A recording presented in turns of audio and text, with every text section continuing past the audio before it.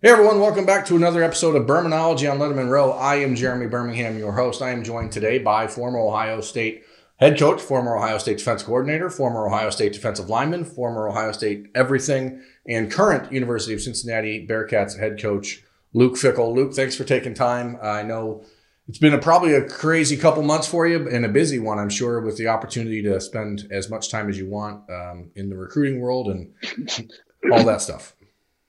No, thanks for having me. And one thing we do have a little bit of right about now is time. And not that we don't have a bunch of things to do, but you can kind of script a lot of different things and find some pockets. That's for sure for things like this, and to keep you busy too. And we all need social interaction, and sometimes this is the greatest ones we can get.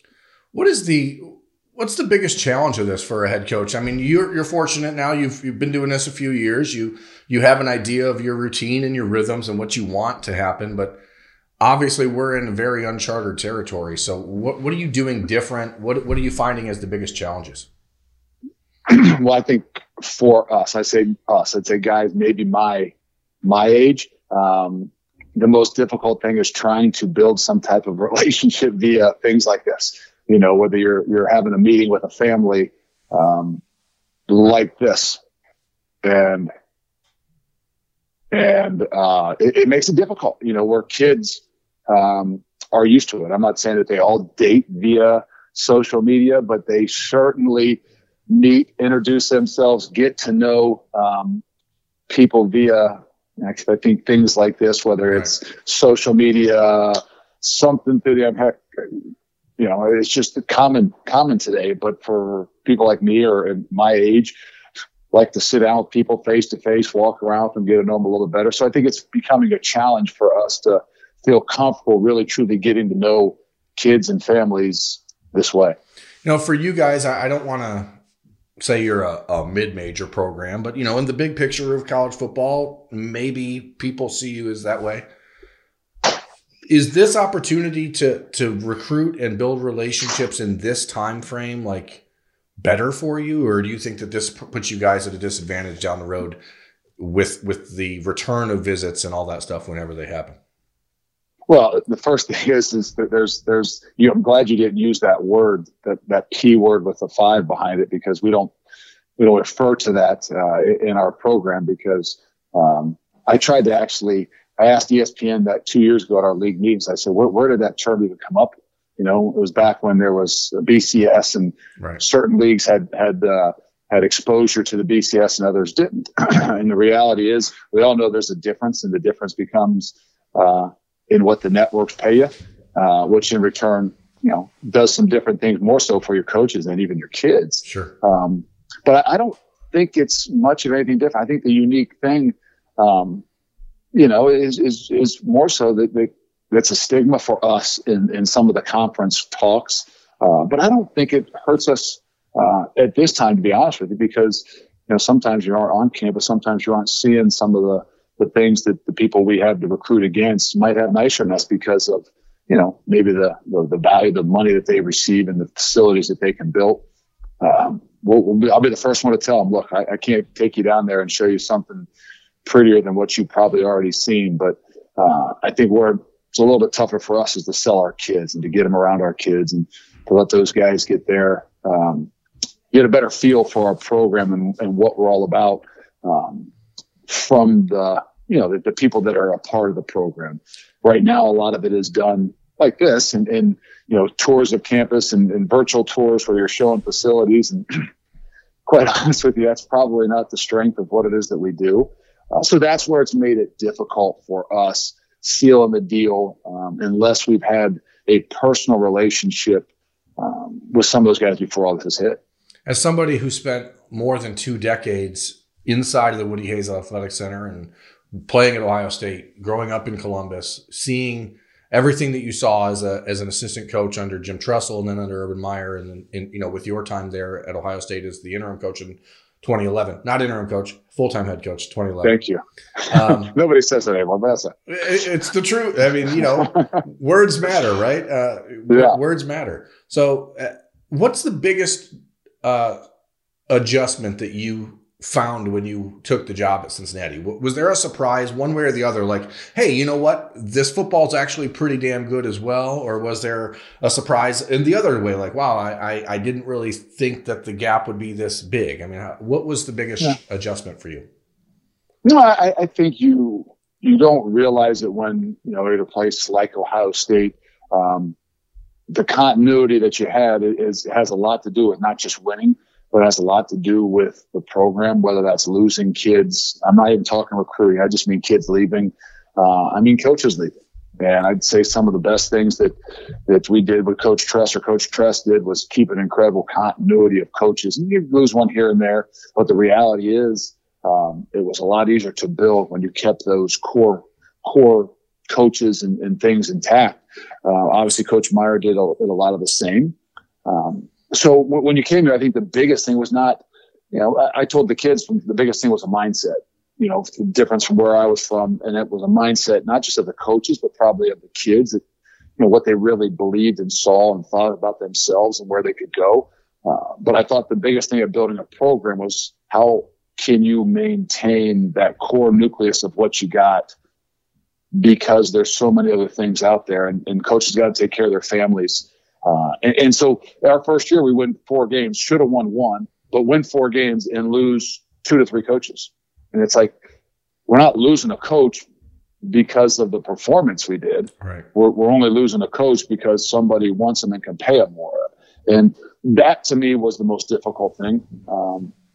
So that was hard for me the first year. I was so frustrated that it kind of made me take a couple steps back. And it wasn't until I talked to actually a former coach here, Rick Minner, and he kind of gave me some great advice. He said, look for it as you're going to lose coaches here. It just is what it is. There's a lot of other opportunities out there, and in a lot of cases, more money. Look at it as a way for you to build your program and to make you better. And since I took that advice, I've kind of looked at every time somebody has, kind of left the program as a way for us to get better. And that's been the strength of us here is, as a coach has left, we've hired somebody better. And I don't mean a better coach. No, because that's not the case. I mean, we lose Al Washington, who was here with us our first year. And, the next year we bring in a new coach. We got better, not because it was a better coach. No, Al's awesome. But we also knew a little bit more about what our team and program might need going into year 2. We lose 2 more or 3 more in year 2. Going into year 3. And we just had a chance to know the makeup of your team, what's going to give you a chance, not just in that unit room, but also as a program, and for myself as well, to add somebody that's going to bring something a little bit different.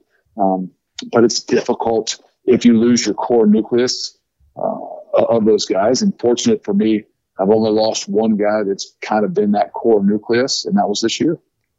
I think it's interesting as coaches, because what you're saying makes a lot of sense. It's not that you're getting a better coach or whatever, but the former coach who leaves, you still have what he taught there. So it's almost like you're growing with parts that are left behind, because you can take the best parts of that coach and what he taught and how he approached things, and then add it to the next one, and you sort of just keep building up.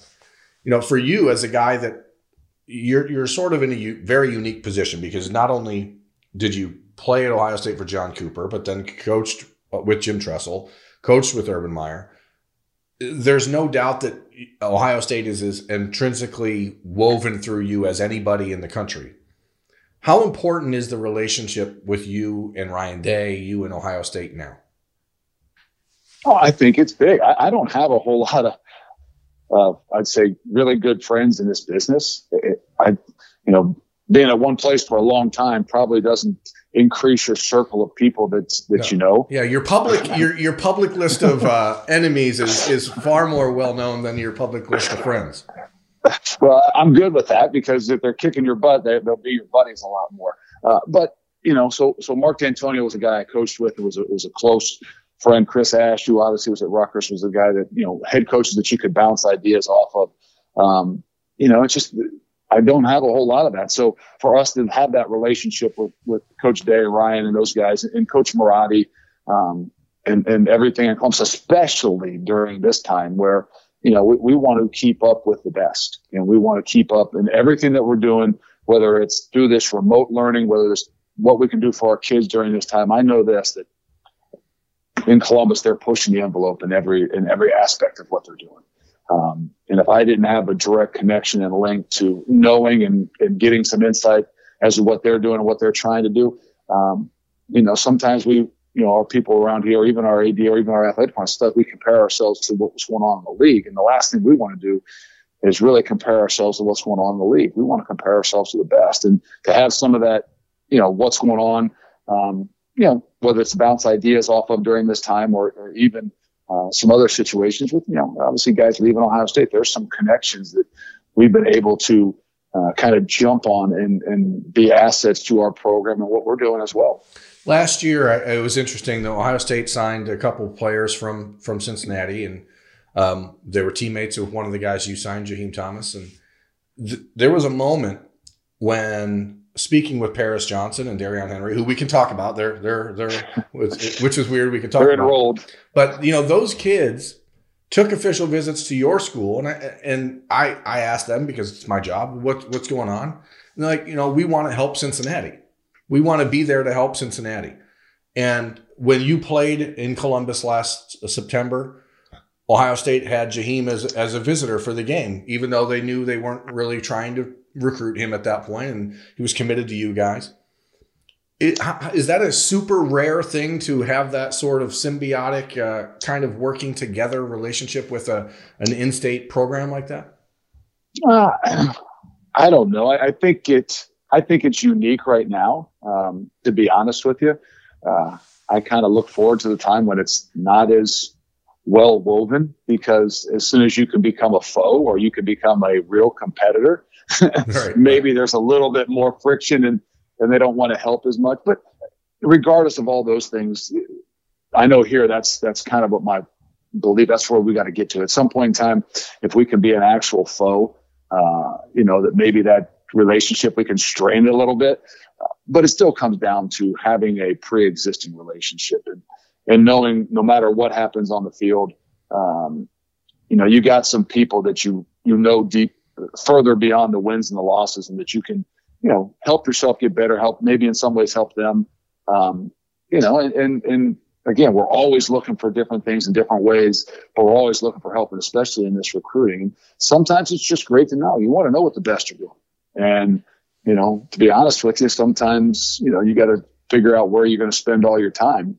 And that's not beating your head against the wall sometimes in recruiting. And if you know that maybe what they're going to do and where they're headed, then it can help you guide yourself in some ways too. So I think no matter what, I say we want to become a foe, I also want to continue to have a relationship where there's a respect enough that, we can help each other out in any way possible. And the only way you can do that's by, having something pre-existing and continue to be honest with one another, and knowing that it's, competitive in every way possible, but there's something beyond that as well.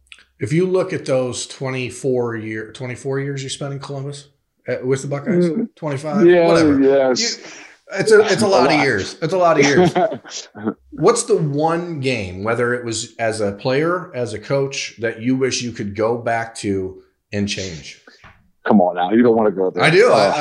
Listen, I grew up in this. I'm going back to 1996 and Tim Biakabatuka. Barry Akabatuka was 94. I take that back. Or 93. 96 was Ty Springs. 96 Ty Springs or Ty Streets and Sean. Everybody would say that Sean, one of the greatest athletes I've ever been around. I think I said that in an interview the other day. He said, "Who are some of the four greatest athletes you've ever seen?" And Sean Springs was one of the four greatest athletes I've ever seen. And it's funny that we all have this recollection that Ty Streets did a nice little double slants over there, and just a slip. And Sean Springs slipped and he goes the distance. What they don't remind you of is the last 5 or 6 minutes that they just pounded the ball down our throat and kept it away from our offense. And you got 2 or 3 or 4 first downs based on that strength of guys we had up front with Vrabel and Pincus and Ryan Miller and Greg Belisari and that little guy, myself in there as well. We since Sean was one of the greatest athletes I ever knew, we'll throw it on his shoulders to say he slipped and that's why they beat us. But there's no doubt that that's the one that hurts and is always there. That was the first Ohio State-Michigan game I ever attended. I was at that time, the north end zone, they let you stand on the track in the end zone, Yeah. if you remember, and I was standing down there. So I was 20 yards away from where Sean slipped, and it was pretty brutal. People ask me as a long, I'm 41 years old. I've grown up watching Ohio State. That 96 game, the 98 Michigan State game, of course, the 2015 Michigan State game, I think are the big three in my mind. But the 96 one stood out because you guys seemed like the best team in the country that year, and that was extremely agonizing. So I can imagine how it felt for you. You just brought up three, and guess what? All three of those I was directly a part of. Even the 98 Michigan State one, I was back helping out and vividly remember the ball bouncing off our head on a punt and then them coming back, and then obviously the 2015 game. But the unique thing about that 96 one is that I'll never forget. 9-0 at half, and somebody coming into the defensive side of the locker room and telling us, "Hey guys, 9-0 now. If they don't score, they don't win." Pretty profound statement coming from a coach that we can add to, that we realize that when you're up 9-0, if they don't score, they're not going to win. But I don't need to go back all that. And to add to the argument, there's always this conversation among Buckeye fans and people on the internet, of course, who the best all-time Ohio State cornerback was. And I've always said Sean Springs, and most people argue that it was Antoine Winfield. But in my mind, Springs was so much different as far as what he could do was locking down an entire side of the field that I always feel vindicated when I hear people like you praise him that way. He was incredible. Like I said, you're talking about, if I said four of the best athletes I've ever been around, he's in one of those four. The other three of them came from, that time there as well. But no, he there was nothing he couldn't do, and very intelligent and smart about it as well. So, quite unique. And I played with a bunch of those guys. Obviously, I played with Antoine as well. Luke, as a coach now in this world, with recruiting the way it is, what are one or two things that you would like to see different? In the recruiting process, it's really hard to pinpoint one or two things. The ability for kids to have more access onto, your campus and be around. I'm not saying that, you need to open up the gates. I just don't believe that all the conversations and calling kids and that's the best thing in the world. But for some way, somehow to have more opportunities to be around them. Personally, for me, I wish that was, head coaches being able to go on the road a little bit more. I think the idea of something in the spring, where you can, I think that's the whole idea of those spring visits. So I think that was probably in the summer visits were one of the big things that they needed to do. I can't, the only thing the other thing this whole image and likeness is, I don't want to get into all that, but moving forward is going to be make recruiting 100% different. Yeah. And you just went from trying to recruit a kid based on personality and recruiting his family and, really getting to know them, to adding a dollar value into what recruiting is all about. And, so I don't know that there's anything that I would say I would want to change. There's something I'd say I don't know that I want to get involved in, and it's going to be this name, image, and likeness that I just don't know how it's going to be able to be controlled. And we had a conversation. We had talked about it on our recruiting meeting yesterday as a staff. I said, I just wanted an update on where we are with the name, image, likeness, and when it's going to go into play, because we need to have 1 year of a plan to when this thing goes into play is how we're going to do it. Not just how we're going to do it for our kids, but more importantly, how we're going to do it in attacking recruiting. Yeah. I mean, are you guys going to have an accountant on staff now? Like, there's all these weird things, a tax preparer. There's all these things that are, we could, that's not a rabbit hole we should go down probably, but. No, I don't know that. All I can tell you is it's going to bring a lot of different dynamics to a college football team that I don't know if everybody realizes that we're opening up, regardless of money and all those different things, agents and things like that. I'm talking about, all I care about is what's going to happen inside our locker room. And, right. We all know when you start bringing your checks to the office, and when there starts to become a dollar value on things. That was to me always the purity of college football. For me as a coach, that I never wanted to step in between. When those kids took that next step from college to the NFL, as soon as they got done, all those people started calling about autograph sessions and this, that, the other thing, and memorabilia. And I used to say, look, I don't get involved. I won't tell them anything. I don't bring up anything about agents, because as soon as money becomes involved, it changes the relationship. And just one of those ones I think it's going to be really difficult. Last thing, Luke, before I let you get out of here, you obviously had an opportunity, not just this past offseason, but even the year before, to move on from Cincinnati. And you're talking about coaches and how important it is to build something that's the continuity there. What motivated you? What drove you to say, you know what, I know I have these other opportunities, maybe bigger opportunities. Why Cincinnati for you? Well, there's some things that I'll never kind of divulge that stays down in it. That's a motivator for me. But really, to be honest with you, I've never been about whatever that is the title or even the money and things like that. I really enjoy the relationships and everything that we do. And yes, we've got a really good thing going here. I think we've got a heck of a team coming back. So those are factors. My family is a huge, huge factor. My son going to be a senior is a big factor. But the reality is, with all those things being a factor, it still comes down to, what it really excites me. What I really want to be able to do is truly be able to leave a legacy. And I just don't think you can do that. I mean, I'm not saying it's not going to happen, and at some time we won't leave because, who knows, right. But to do it in 3 or 4 years, I don't think it's right. I don't think it's, the right thing in what I wanted to try to build here and for the kids and things that we've sold. And for the coaches as well, because we had a lot of coaches that had an opportunity to go.